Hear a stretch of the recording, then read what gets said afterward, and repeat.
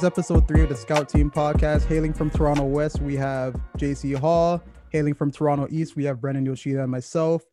Hailing from the Danforth, we have producer Will. And hailing from some gated community outside of the city, we have our lovely co-founder, Tristan Hunter. Now, last week we predicted we would come in here talking about how Roy Jones Jr. has died because he was killed by Mike Tyson in the fight last Saturday. But to our surprise, we have Nate Robinson as the one who died. We never thought that we would see brutality such as that in the undercard, but here we are. JC, do you want to start off talking about what happened during that fight? I mean, it wasn't really much of a fight. Nate Robinson just got his ass kicked, bro, and it was very concerning to watch. I watched that and actually felt bad for the man when I saw him sprawled out there on the canvas. And I mean, I just wish he would have taken it more serious, because you don't play boxing, man. That's something you do when you've been training, and to jump in there with a guy who's had professional fights under his belt. I don't think that was the smartest idea on his point, and I guess he learned the hard way. But hopefully he's recovering properly. Anyone know if he's out of the hospital yet? Yeah, man, he's out. Are you sure? I think he's still in the ring, face down, isn't he? That's what I was man. say, like we thought that, honestly, when he got knocked out, it looked like Jake Paul Simpson's The Purgatory. But like when we found out he didn't actually die, he was instead taken to Twitter purgatory. Twitter dragged him. They put the cutout of this man's body in the NBA logo. Oh man, they put his body on a Tempur-Pedic mattress. No, you know which one got me? When they had the cutout of baby Simba when Mufasa died, and they're like, "No, get up, Nate! Get up, Nate!" Yeah, that was bad. See, but here's the thing though. Like, I understand people having some fun with it and all that stuff, but I mean, it takes a lot to get in there and to put yourself out there. This isn't the NBA, like you said, or other sports where you're wearing all sorts of equipment and stuff like that. He literally signed up to get punched in the face with the very real possibility that he was going to get knocked out. Why would he do that? Why? I don't understand what his motivation is, but at the end of the day, it still takes guts to me. Whether you win or lose, to me, getting called out and refusing to answer the challenge is a bit more kind of shameful than getting knocked out. Like, he tried. Who got called out? Nate Robinson's getting called out by everybody, man. But I mean, prior to the fight, like, him and Jake Paul were talking crazy to each other back and forth over the internet. And what really hurt Nate Robinson is that even before this fight, if you look back on like his Instagram stories and stuff like that, he does he doesn't box opponents, but he kind of does. People punch the bags and stuff. To look like that they're training anyone boxing. with a gym membership could do that. Yeah, but that's what he's been doing. So he's portrayed that he's this guy who could step in the ring at any time. And a lot of people think that because you're a professional athlete in one domain, you can just switch over to boxing like it's nothing. Well, I think don't work like that. I think what really hurt Nate Robinson was Jake Paul's fist, but I'll let you have that one. Yeah, man. This man didn't even have. You know who I blame for this? I blame his trainers for this.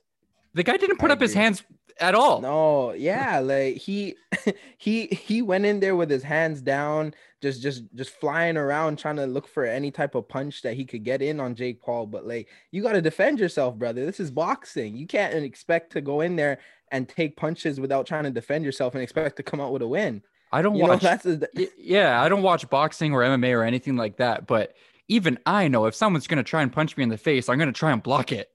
It's something other than my chin. Yeah, it's crazy, man. Like, it's we're not boxing experts clearly on this podcast, but I know that the first rule of boxing is that you're not supposed to drop your hands. No, exactly. As soon as you drop your hands, you're just opening up the opportunity for somebody to knock you out. And says at the beginning of every fight, protect yourself at all times. Yeah, and he just kind of ran. Yeah. So here's the thing that bothers me about Nate Robinson losing. Not necessarily that, he tried to go out there and show that NBA athletes can do other sports and he failed and all stuff like that. I am most pissed off that Jake Paul got the win, because that guy sucks. As a human being, he just sucks. And I did not want to see him. I don't wish ill on anyone, but I don't wish success on him either. So that's what pissed me off the most, was seeing him come out of there with a win. And now he's going on about how he'll fight any athlete anytime. He wants to beat McGregor. Like, this inflated his head. I wish Nate Robinson would have won to take this guy down. Well, Nate Robinson has to be a real fighter in order to, he has to fight someone that's a real fighter in order to get humbled. Nate Robinson wasn't that guy. I would love to see him go against McGregor. Well, what would you do if he came out and he beat McGregor? I'd shut my mouth. If this guy beats McGregor, McGregor has to retire. He has to stop talking about Khabib. He has to stop talking about how he's the greatest of all time.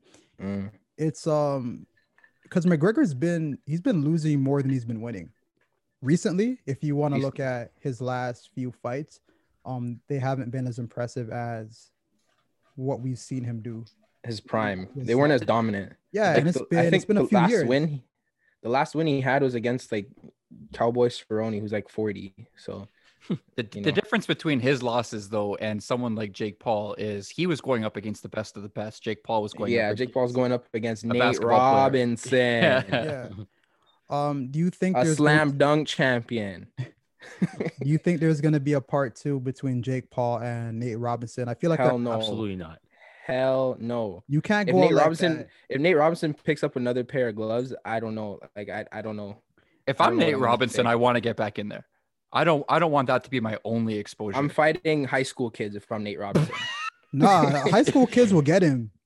These kids have energy. That's what I'm saying. But he can't fight anyone who's like in the pro circuit at this point. Like he's gonna get destroyed again. Oh, he's got to train for years to do that. Yeah, man. Plus he's getting older. My thing is he kind of has to go back in the ring because it's not only that he was talking reckless on the internet. He was saying things like, I'm doing this for the community. I'm doing this for all NBA players. Nah, man. You see how quickly they clap back? Yeah, you can't go out like that. No. If you're going to go out like that, you have to do a rematch. You can't let that be not with Jake Paul. The memory. No. You have to. You have to go against and get knocked out again? Well, but you need to take it more seriously this time instead of just bouncing around. Like, did he do any needs training? Like 4 years of training if he's gonna get like another rematch to Jake Paul. You're giving Jake Paul way too much credit. You're giving Jake Paul way too much credit. No. I'm saying Nate Robinson sucks that much. It has nothing to do with Jake Paul. Like that was atrocious what I saw there on last week. That was horrible. This reminded me where like Nate Robinson's kind of attitude towards this fight kind of reminded me of something I'm sure all of us have said when we've seen like terrible sporting performances where it's like, you could put me into an NBA game and I'd get a basket, or I could complete a pass in the NFL. It's just get lucky once in a while. No, it doesn't work like that. We saw that with the Broncos quarterback too. And talent. And Tristan, I sing in the shower. Does that mean I should go on American Idol? Depends. Hell no. Haven't heard you sing in a shower, possibly. So I can't give you a good stop it. Good answer. Stop. No, but Nate Robinson needs a lot more training and development if he's gonna hop in the ring with another at least semi-pro fighter. But that's what I'm saying. If I'm Nate Robinson, I'm taking the time to do that training so I can come back with a better performance. I don't want this to be my only performance. Well, holla at me in 2023. How about that? When the lockdown ends? Sure. Anyways, let's go to the main event from Saturday night. What did you guys think about the Tyson and Roy Jones fight? Even though it was an exhibition, in quotes, I personally think that if it wasn't an exhibition, Mike Tyson would have kicked his ass. Like he would have knocked him out too. But I was more excited for this fight before I heard all the stipulations and rules. How there were no knockouts and whatever else the other stipulations were. But like you could see that Tyson wasn't really trying to hurt him because he just kept going like body shot, and even those were hurting Roy Jones. But I mean, at least they lasted the full 8 rounds and didn't end up like Nate Robinson, you know. That's a good point. I really do feel like first of all, this whole event was for charity, so that's really good that a lot of money got donated. I'm not sure what charity, unless somebody can fact check that. I'm not sure what charity a lot of the money went to, but this was really good to see Mike Tyson and Roy Jones Jr. Do an exhibition match because both of those guys are in their 50s. So it shows that if you commit to something, no matter what your age is, and you put your focus in, you can train physical activity at any age. It doesn't matter if you're like fat, haven't been in action for a long time. Like you can achieve certain fitness milestones at any age that you didn't think that you would be able to achieve otherwise.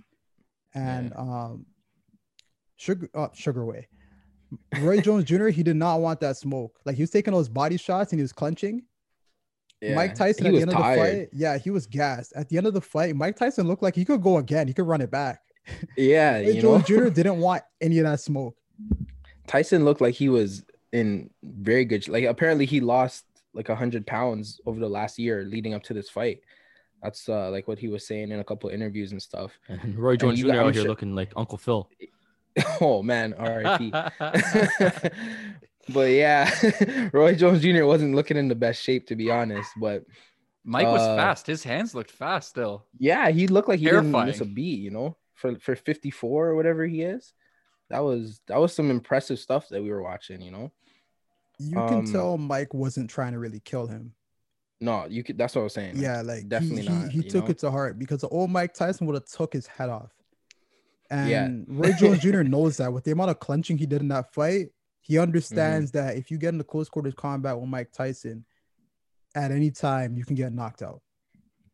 I was just waiting for that uppercut to slip through the clench there, but I'm like, it's not that type of fight, you know. But shout out to Mike Tyson for real, because you know that training and dedication that I'm sure we all saw the videos leading up to the fight of him training, and you know, the last couple of years he's really turned his life around. Like you said, this whole fight, or he donated his proceeds. I'm not sure what Roy Jones did, but I know he donated his proceeds to charity. I think he has his own charity called the Mike Tyson Cares Foundation.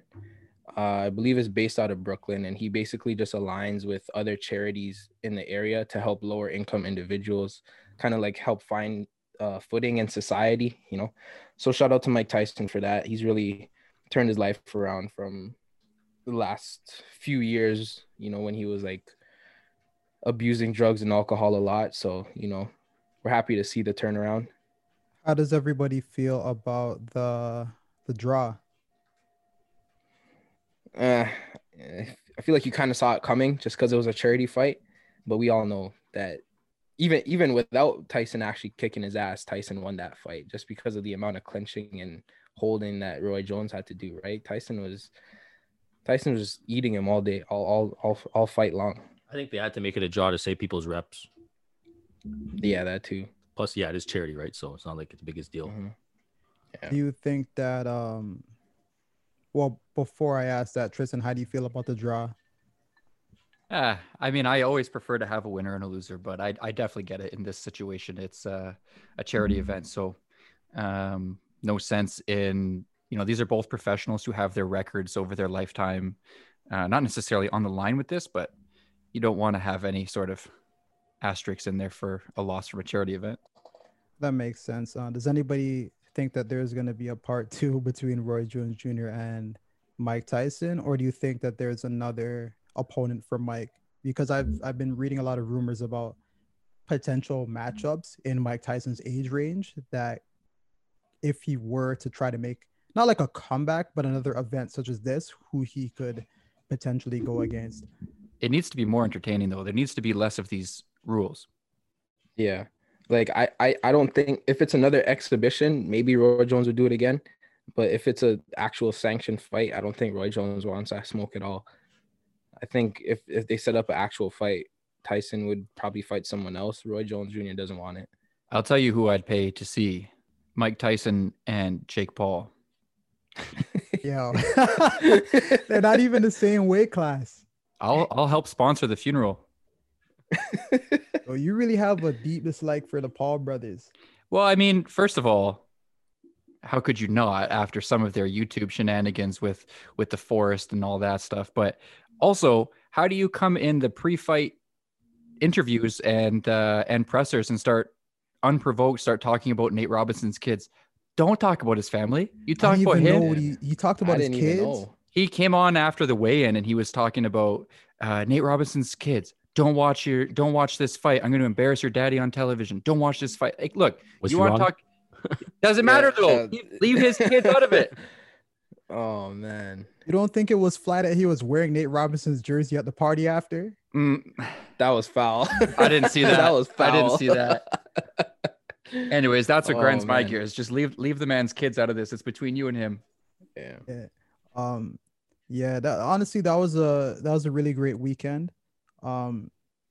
It's great that if we saw what Mike Tyson was, well, we didn't see, we weren't alive. None of us were alive for his prime, really, to really take in his prime. But if you look at Mike Tyson and the journey that he's gone through since he went to jail and since he came back and really changed his life, Mike Tyson has went from a convicted felon to coming out of jail and really making a difference for a lot of people. A lot of athletes, they look up to him. He has a podcast called Hot Boxing with Mike Tyson, where he has a lot of people on. He talks with them. He does a little interview, a little conversation, and he gets really introspective. He really does. He really is a changed man. He donates to charity. He has his own charity, and he talks about a lot of things that men don't really speak about. He talks about his greatest fears. He cries on his podcast a lot of things that men feel like they don't have to do because they think we're too masculine to really cry and show vulnerability in public. He's really introspective. The man says that he's working on the art of humbleness, and that's something that the Mike Tyson of old, we would have never expected to really hear come out of his mouth. Yeah, considering we knew him as a killer. Like, that's what he did. He was the baddest man on the earth. He was knocking people out. People feared him, and he went from that to really making a transformation, getting off drugs, getting clean, and to becoming a positive force in the world. So shout out to Mike Tyson once again. Yeah, I didn't even know he had a podcast, so I might check that out. It's an unreal name, Hot Boxing with Mike Tyson. That's so clever. Yeah, he owns his own weed business now, eh? Yeah, man, he's it's called Tyson Holistics, you know. So he's making money off that weed game now, you know. So yeah, for real, shout out to Mike Tyson for turning his life around and being a positive impact in society. Yeah, right, man. Now. I was listening to the Sugar Ray interview. I'm not even gonna lie. Like, I was listening to it at work and I was tearing up at work when Mike Tyson started crying at work. Like, I had to go in the truck. Like, my eyes were starting to water up a little bit because his voice started to crack and stuff. And I said, "Is Mike Tyson crying? Mike Tyson's crying." And you would never really expect that from a guy like Mike Tyson. He showed that same vulnerability when he did an episode of Russell Wilson's podcast a couple of weeks ago too. Same thing. You could hear his voice start cracking up and stuff, and it's like, wow, this guy's actually crying. It's crazy. Yeah, we would never thought Mike Tyson would be that type of guy, right? He said that every time he stepped in the ring, he was scared. Yeah, he did say that. Mm-hmm. And he talked about he was at war with his ego, and he didn't do it for the money. He didn't do it for the fame. He did it to be told that he wanted somebody to tell him that they were proud of him and that he was somebody. And I feel like deep down inside, that's what a lot of people want to hear. But they kind of put on a facade. And that was a really raw moment for Mike Tyson, because he looked up to Sugar Ray. He talked about how when he was in jail, he was watching Sugar Ray's fights, and it really inspired him to kind of make a little bit of a turnaround. And on that podcast, a lot of people, they feel like they can open up to Mike just because of the person that Mike became. Sugar Ray, on this podcast, he talked about how he was sexually abused by his trainer. And he said, "I don't know why I'm even saying that right now. I've never said it before." And that's just the type of person that Mike Tyson has become. A lot of people come on the podcast, they see him open up and become vulnerable, and then they feel the same. They kind of reveal information about themselves that we would have never known about them if they didn't go on the Mike Tyson podcast. So it's really great to see the positive impact that Mike Tyson has had on his peers.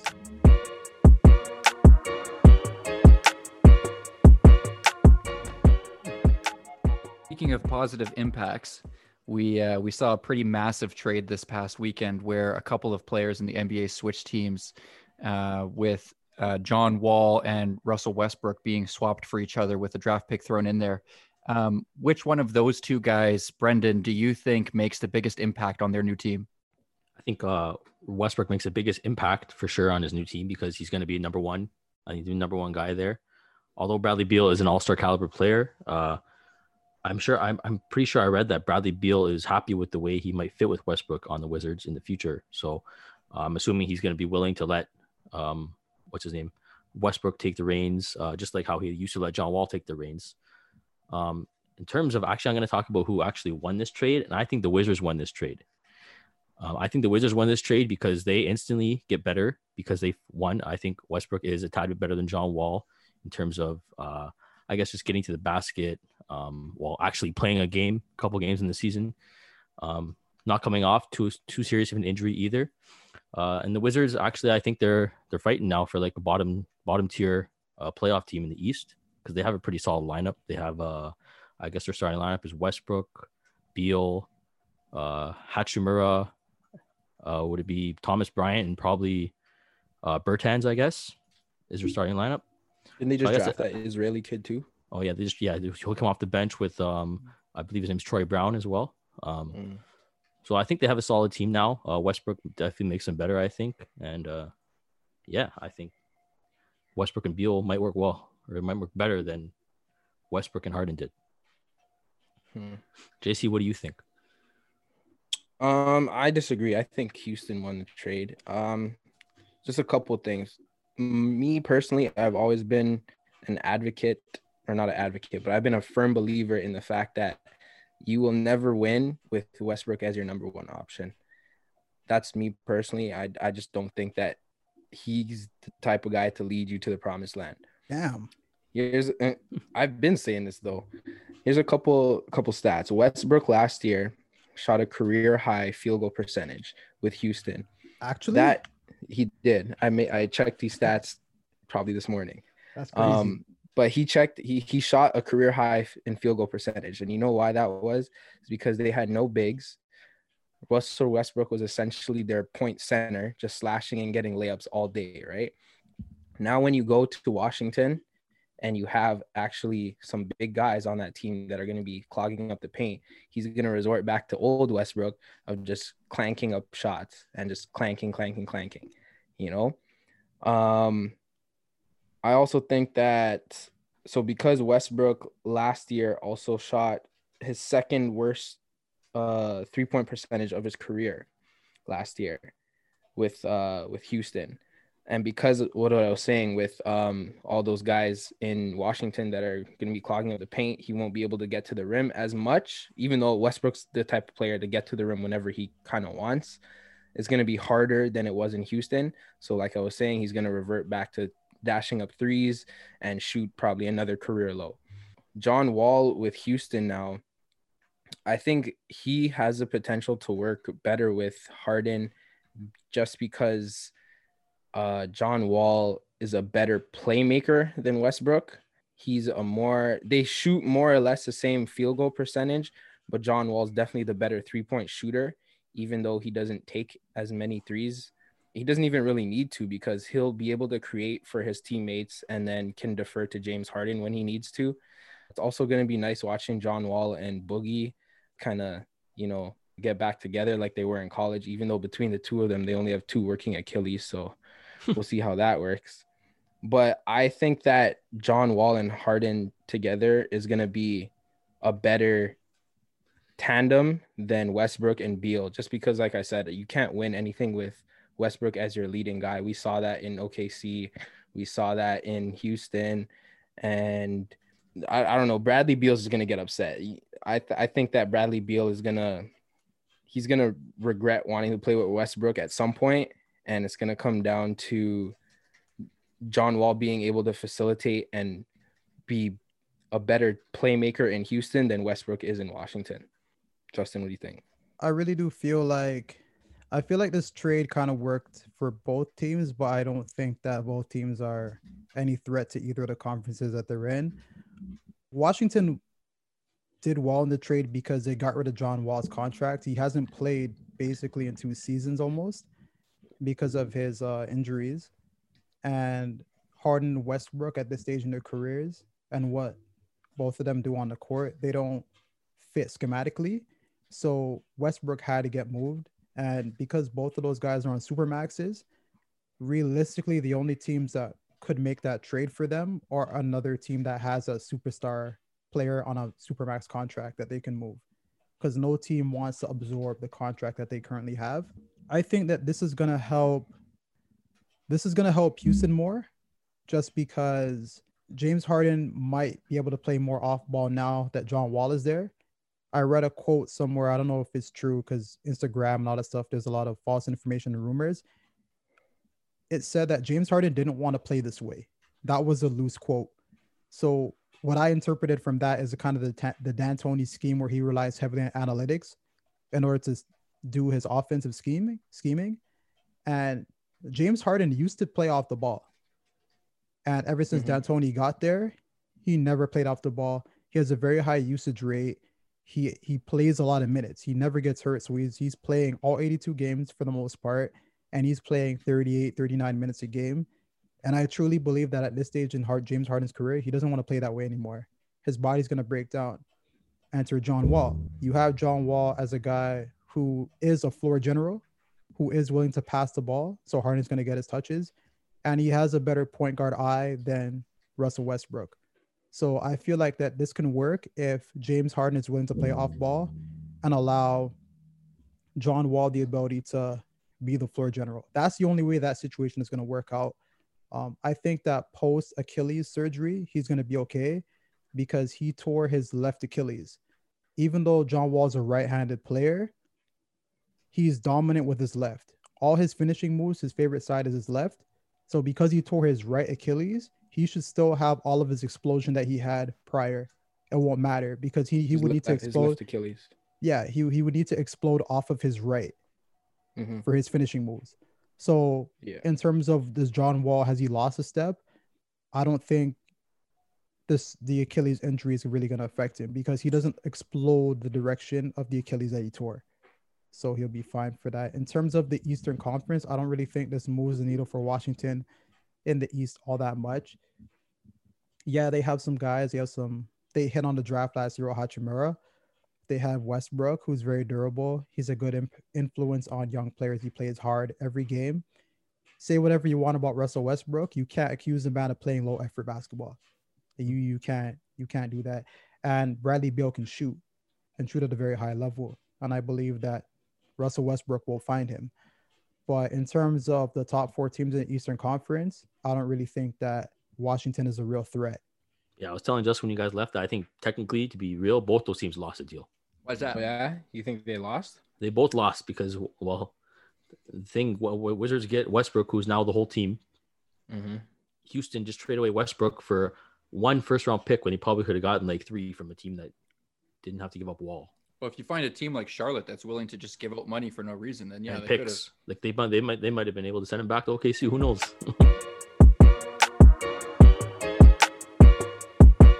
All right, so last week we had a debate about our picks for Defensive Player of the Year, and we took it to the polls so that you guys could give us some feedback. And it seems like your overwhelming favorite so far is Aaron Donald for Defensive Player of the Year. So we'll see how that turns out when the NFL awards are announced later on this year. Sticking with football, Tampa Bay has a record of 7-5 right now. And after majority of those losses, the golden boy Tom Brady has been heavily criticized by his head coach, Bruce Arians. Now, as a Saints fan, I'm going to sit back and enjoy this segment and watch you guys go at it, because we have some Tom Brady haters in this group and we have some Tom Brady fans in this group. So I'm just going to watch you guys go at it. I think just one hater, just me probably. Hey man, yeah, Drake said jealousy is love and hate at the same time. Hey. All right, looks like you guys are ready to go at it. So anyways, question is, who's really to blame? Is it Tom Brady or is it Bruce Arians? All right, so I guess I'll go first. I assume, Justin, that you are going to say that Arians is the biggest part of the problem here. So let me take the Brady side of the argument. Before I get started, in fairness to Brady, there are a number of reasons why a team goes 7-5. It's not the fault of one player only. It is a team sport. Of course, there's a lot of guys on the field at any given time in the NFL. And it never really does come down to one play. So I'll preface my arguments with that and not put say that I'm not putting the entire load on Brady's shoulders. But to me, I think that Brady's ego seems to be one of the biggest issues that's holding the Bucs back from being truly successful. And in the context of the Tampa Bay Buccaneers, by successful, I mean dominant, because that is what should be expected from a Tom Brady offense that has the likes of Mike Evans, Chris Godwin, Antonio Brown, Rob Gronkowski, Ronald Jones, Leonard Fournette, and even Cameron Brate. We've heard over the past week or two that Tom Brady seems to be calling the plays. And if this is true, it seems to be that this is to his own detriment. He is giving off the appearance that he is determined to prove people wrong, whoever those people may be, whether that's Bill or people in the media who aren't showing him as much love as he thinks he deserves. And he seems to be trying to show that he can win football games with a new team, a new coach, and a brand new approach. Arians said in the media that he puts the plays into the playbook that Tom wants him to. He also said that Tom calls the plays during the game. Now, if those plays aren't working and Tom keeps sticking with them, then this has to fall on Tom's shoulders. If everything Arians is saying is true, and I don't know that it is, but if it is, then Tom's ego seems to be the biggest problem here. It makes it harder for Arians to coach him and create game plans that play to his strengths. I'm not sure that Bruce Arians is ever going to be the level of coach that someone like Bill Belichick is. And I'm not trying to say that if Tom just took a step back and gave Arians free reign to make whatever game plan he wanted to, that Arians' game plans would suddenly be dominant and they would be picking teams apart. But what I'm saying is it makes it harder if Tom is calling the shots behind the scenes there. And we saw sort of the relationship between Brady and Belichick deteriorate towards the end of Brady's time in New England. Now, a lot of people were very quick to chalk it up to being just the deterioration of a relationship that was bound to happen because these two guys had been together pretty much every day in a competitive environment for around 20 years. Well, it's been less than 1 year in Tampa, and Arians also seems fed up with him. He's frosty in his post-game interviews, and he's quick to cast blame on Tom when things go wrong. And at a certain point in time, I think we have to acknowledge that Tom might have to shoulder some of the blame. And truth be told, we're quick to condemn other players around the league who pull the same stunts that Tom does. For example, just a couple of quick examples. Odell Beckham Jr. has been getting destroyed in the media for having emotional outbursts on the sideline during games. When Tom does the same stuff, he's labeled as passionate. Vernon Davis a few years ago, it's a little bit dated now, but a few years ago got sent to the locker room mid-game for refusing to listen to his coach. Tom Brady is called the GOAT, and people say he knows what is best when it comes to calling plays or making a game plan. Rodgers also gets killed all the time for friction between himself and coaches, but people blamed Bill and are now calling for Arians' head when the relationship between Tom and his coaches fell apart a little bit. So my question is, what makes Tom bulletproof? What makes him so much less culpable than all these other players around the league? Considering the fact that many people consider him to be the best of all time, he should be expected to come into what is admittedly a new situation and dominate with these weapons around him. He's smart. He's seen everything there is to see. He's been in every situation. And now he has playmakers around him like he's never had before. I understand that it's a new system, new players, and chemistry is a big part of success in the NFL, but he was brought in to hit the ground running. He wasn't brought in to slowly learn a new system and get acclimated to new players.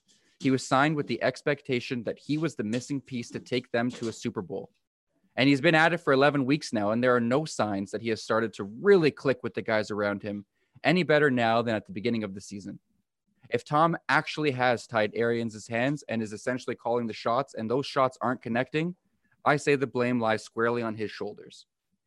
Tristan brought up a lot of really good points about his assessment on the Tampa Bay situation.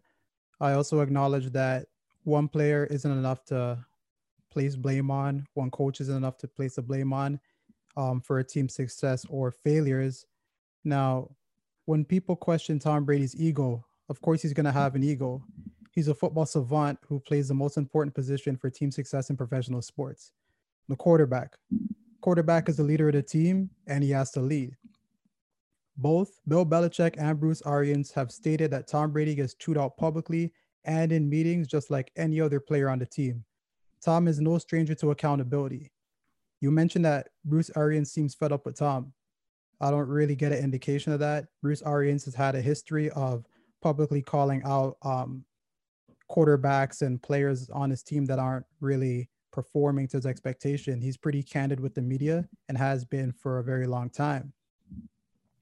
There's a video of Bill O'Brien yelling at Tom Brady, and he's just taking it. He's not really talking back to him. He's just taking the criticism and moving on. Multiple coaches and ex-teammates say that Tom doesn't get any type of special treatment to where he is above criticism. In press conferences, Tom Brady compliments teammates. When they lose, he doesn't throw coaching staff or teammates under the bus. He talks about things that he needs to do better. He credits his coaching staff and his players for playing well.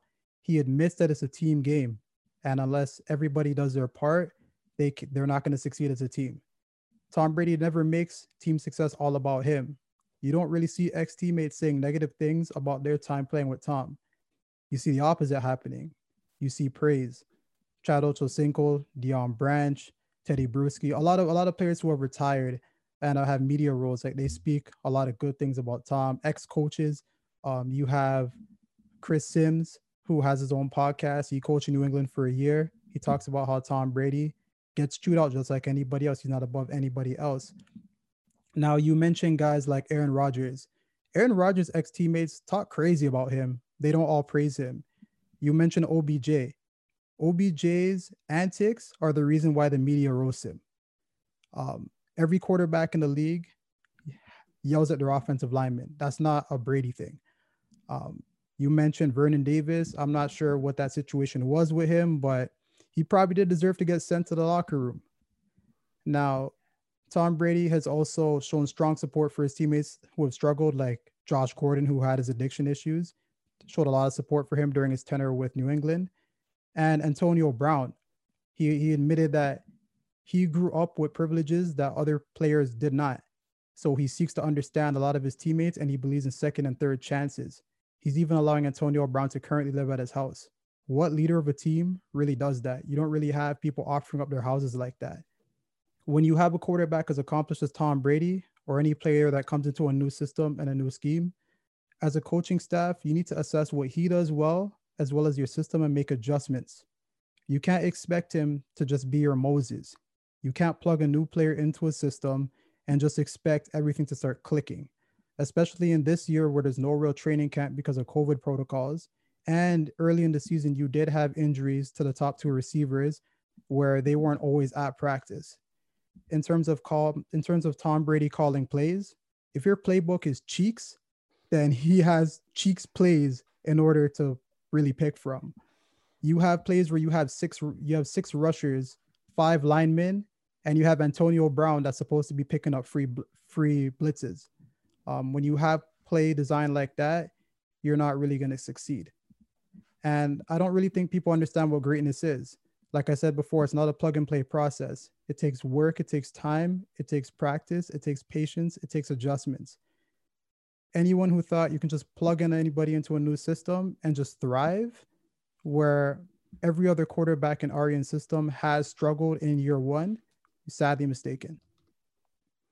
So, I mean, I think you raised a number of really good points there. And if we look back to someone like Brady's career, he's had 20 years of dominance. So even if he has a little bit of an ego or a little bit of a prickly personality, I think it comes down to him wanting to maintain that success. And to be honest with you, listening to everything you've said, I don't necessarily think that's a bad thing. Trying to stay competitive, trying to stay at the top of your game, being frustrated when you're not there. I think I'd be more disappointed in a player if they were okay with being mediocre than if they weren't. I would be more upset if a player was okay with being mediocre than a player who was upset at themselves for not being great. So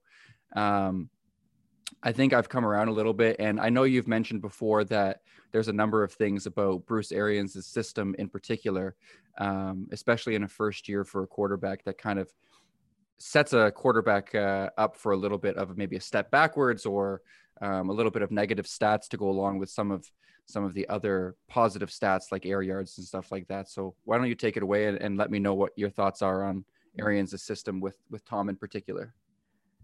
Thanks, Tristan. When you look at Arians' system, Arians likes to do a very high risk, high reward offensive system where he's asking you to make reads from deep to short, whereas most other systems in the NFL are asking you to go from short to long.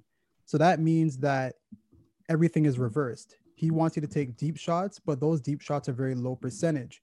When you're taking low percentage throws, chemistry with teammates is more important. Doesn't matter who the signal caller is, whoever the quarterback is, it makes no difference. You're also going to throw more interceptions and you're going to be pressured more. Every other quarterback that has played in Bruce Arians' system in their first year under him, they have all thrown at least 18 interceptions and they've all been sacked at minimum of 35 times. Tom Brady currently is 28 touchdowns to 11 picks. As bad as people think he's playing, he's actually not playing that bad when you consider all the mitigating circumstances.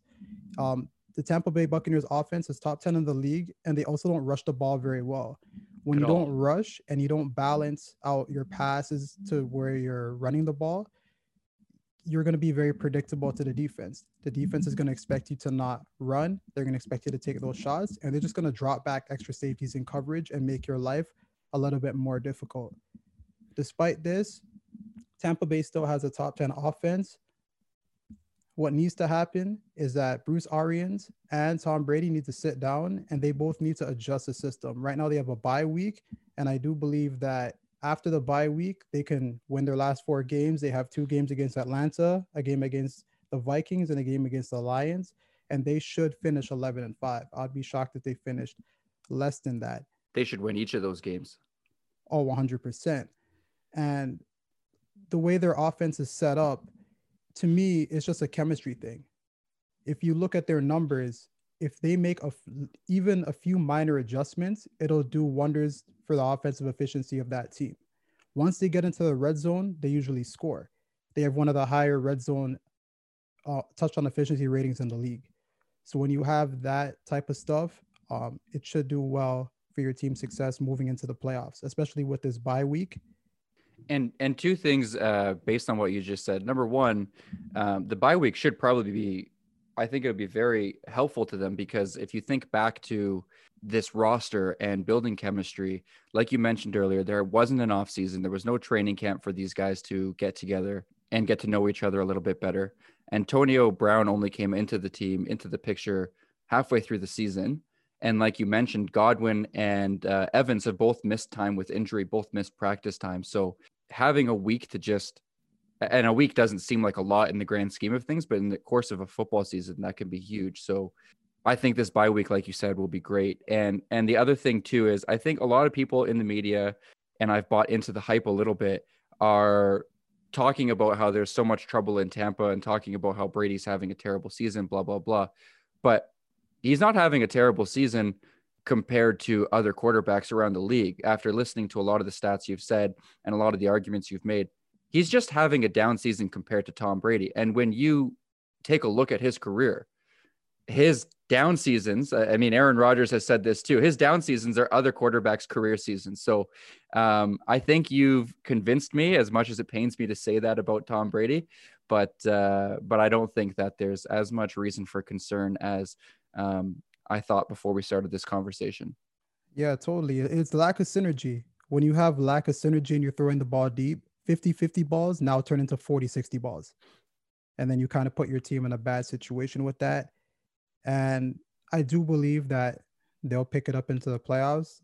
I believe that the only teams that can beat them in the NFC are the Saints, the Rams, and that's about it. I don't think the Packers or the Seahawks can really do anything to them.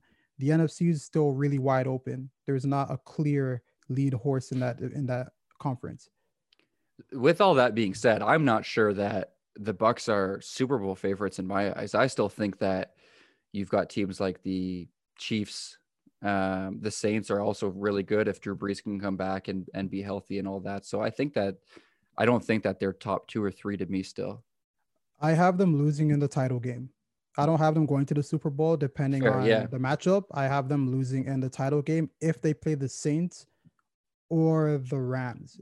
Everybody else in the NFC, depending on the matchups, I think they'll be fine. Well, time will tell. Hopefully the rest of the season is entertaining, and let's hope that all these teams can get their COVID cases under control and under wraps, and we have no more issues going forward.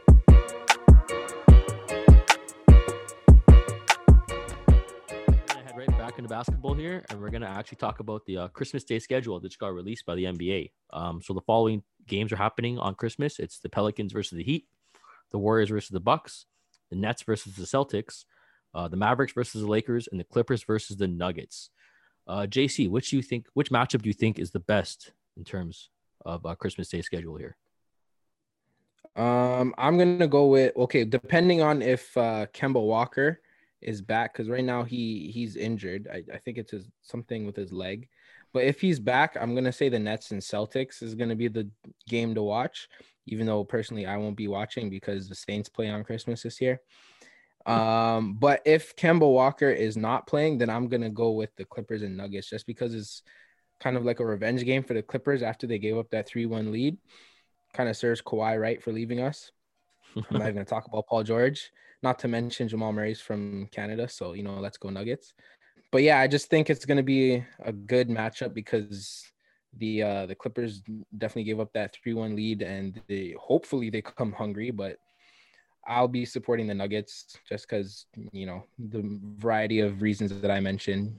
Don't want to really see Kawhi prosper outside of Toronto. I'm a bit bitter. What do you think, Justin? I like Dallas and Lakers because we get to see my guy Luka Doncic against LeBron James. I really do believe that Luka Doncic is the second coming, and looking forward to see him just put up another legendary performance this season. Yeah, I really like him too. Brendan, what are you thinking? I'm gonna go Nets Celtics as well. Not even just Christmas. I just want to see how the Nets do with Durant and Kyrie Irving and putting them in the primetime spotlight against a good team like the Celtics. I think will be a good matchup, potentially top of the Eastern Conference kind of matchup thing. So I think that's gonna be the best matchup, or at least the closest matchup on Christmas. You think even if Kemba doesn't play? Yep, I think so. Okay. I think Jason Tatum could take his game to another level a bit, and Jaylen Brown as well. So is the game in Boston? I'm not sure about that. Idea. Do you think once we have fans in the arena, they're gonna boo? Celtics fans are gonna boo Kyrie Irving? I think fans boo every single best player on opposing teams at all times. So yes.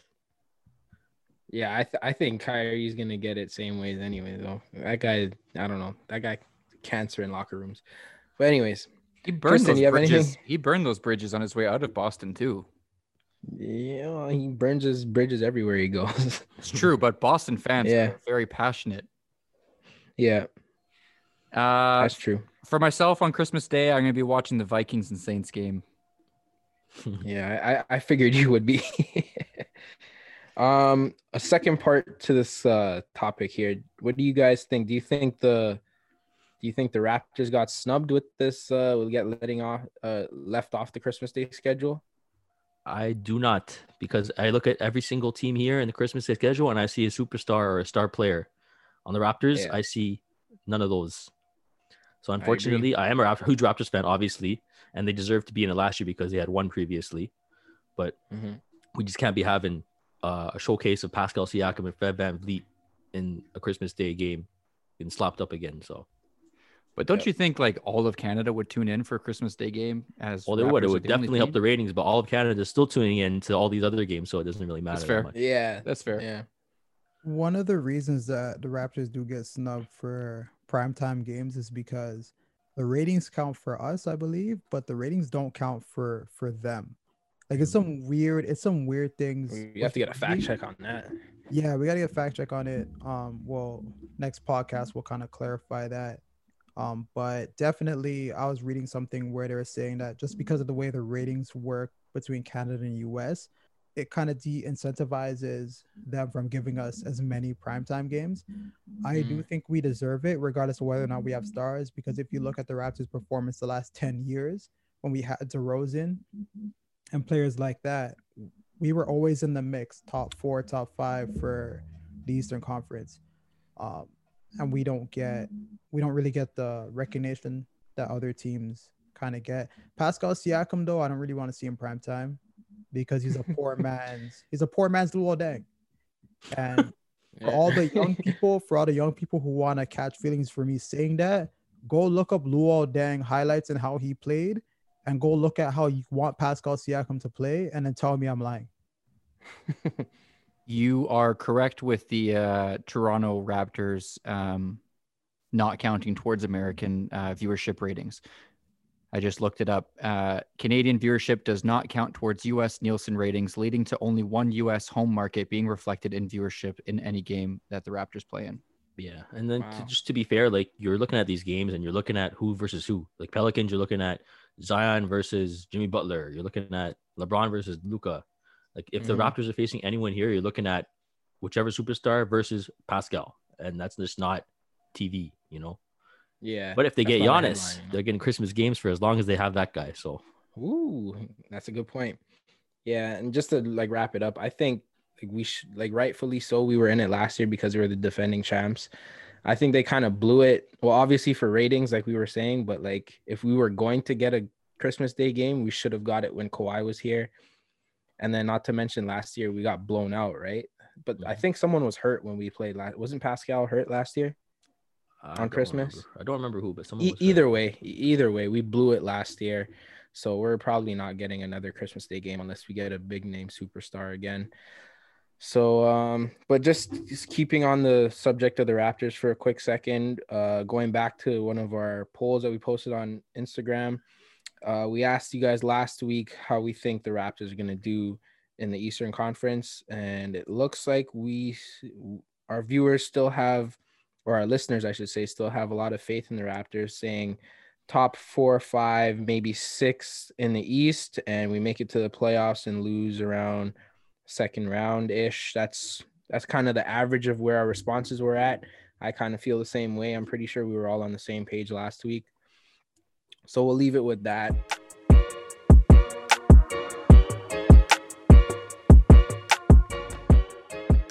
We'll wrap up this week's show with just a few quick hits from the world of sports. To begin with, our condolences and best wishes go out to Timberwolves Karl Anthony Towns, who has recently opened up about losing 7 members of his family due to the COVID pandemic. So we hope for the best for him and strength for his loved ones in this tough time. The San Francisco 49ers are trading in their Ocean View for deserts and dunes as they're stuck in Arizona for an additional 2 weeks. They've had to move their home base as a result of pandemic lockdowns in their native county back in California. Jake Paul and Evander Kane are lighting up the Twitterverse with some back and forth trash talk. Paul has said of the hockey player, "Put him on the list and I'll put $250,000 down this time." Evander Kane has responded by saying that he would take the mop off his head and wipe the floor with him.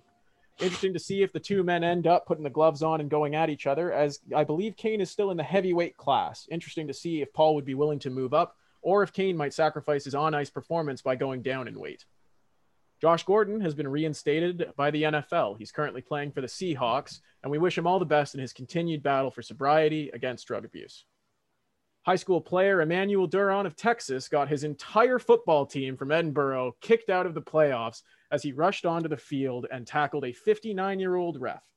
Fred Gracie had just ejected the young man, and motivation for this incident has yet to be determined. In lighter news, the NBA will not be testing for marijuana this season. I'm sure this will be welcome news for a few people. Enough of the fans, I'm sure, are already more than happy to enjoy it. Political news out of the Philippines, as Manny Pacquiao has become the leader of the ruling party. The boxer, singer, and politician is speculated to be using this to postulate himself for a good run at the presidential office. LeBron James and Anthony Davis have signed contracts, with LeBron signing a 2-year extension worth $85 million and Davis signing for 5 years at $190 million. Finally, we have the NBA, which has issued a ban on clubs in the 2021 season. That actually might change my outlook on the Harden and Wall being the better, the benefits of that trade. Because I know those guys just live at the club. I don't know how that's gonna impact their on. So John Wall can hang out with Bloods. From all of us here at the Scout Team Podcast, we want to thank you once again for tuning in. Big shout out to our boy Alistair Alston for the absolutely fire intro and outro tracks. Hit him up for any of your music needs. And feel free to talk to all of us on our Instagram page, the Scout Team Podcast, as we keep answering your feedback, criticism, and suggestions. Thank you so much for tuning in. From all of us here, this has been Will, and we'd like to wish you a fantastic evening. Producer Will, we love you, boy.